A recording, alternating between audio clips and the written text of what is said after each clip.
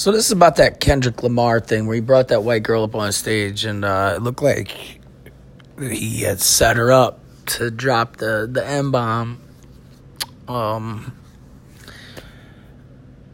And all I have to say is, wow, that's fucked up.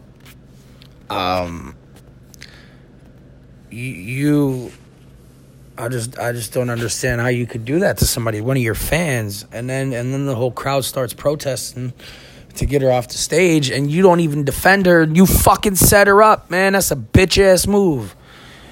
And you, Kendrick Lamar, should be ashamed of yourself for that shit, bro.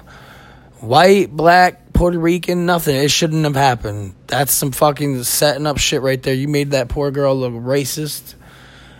You made her look. She is going to suffer the consequences of this for the rest of her life. You, Kendrick Lamar, owe her a motherfucking public apology is what you owe her. You owe that girl some respect. And you owe that girl your time to show her how truly sorry you are because you fucked up.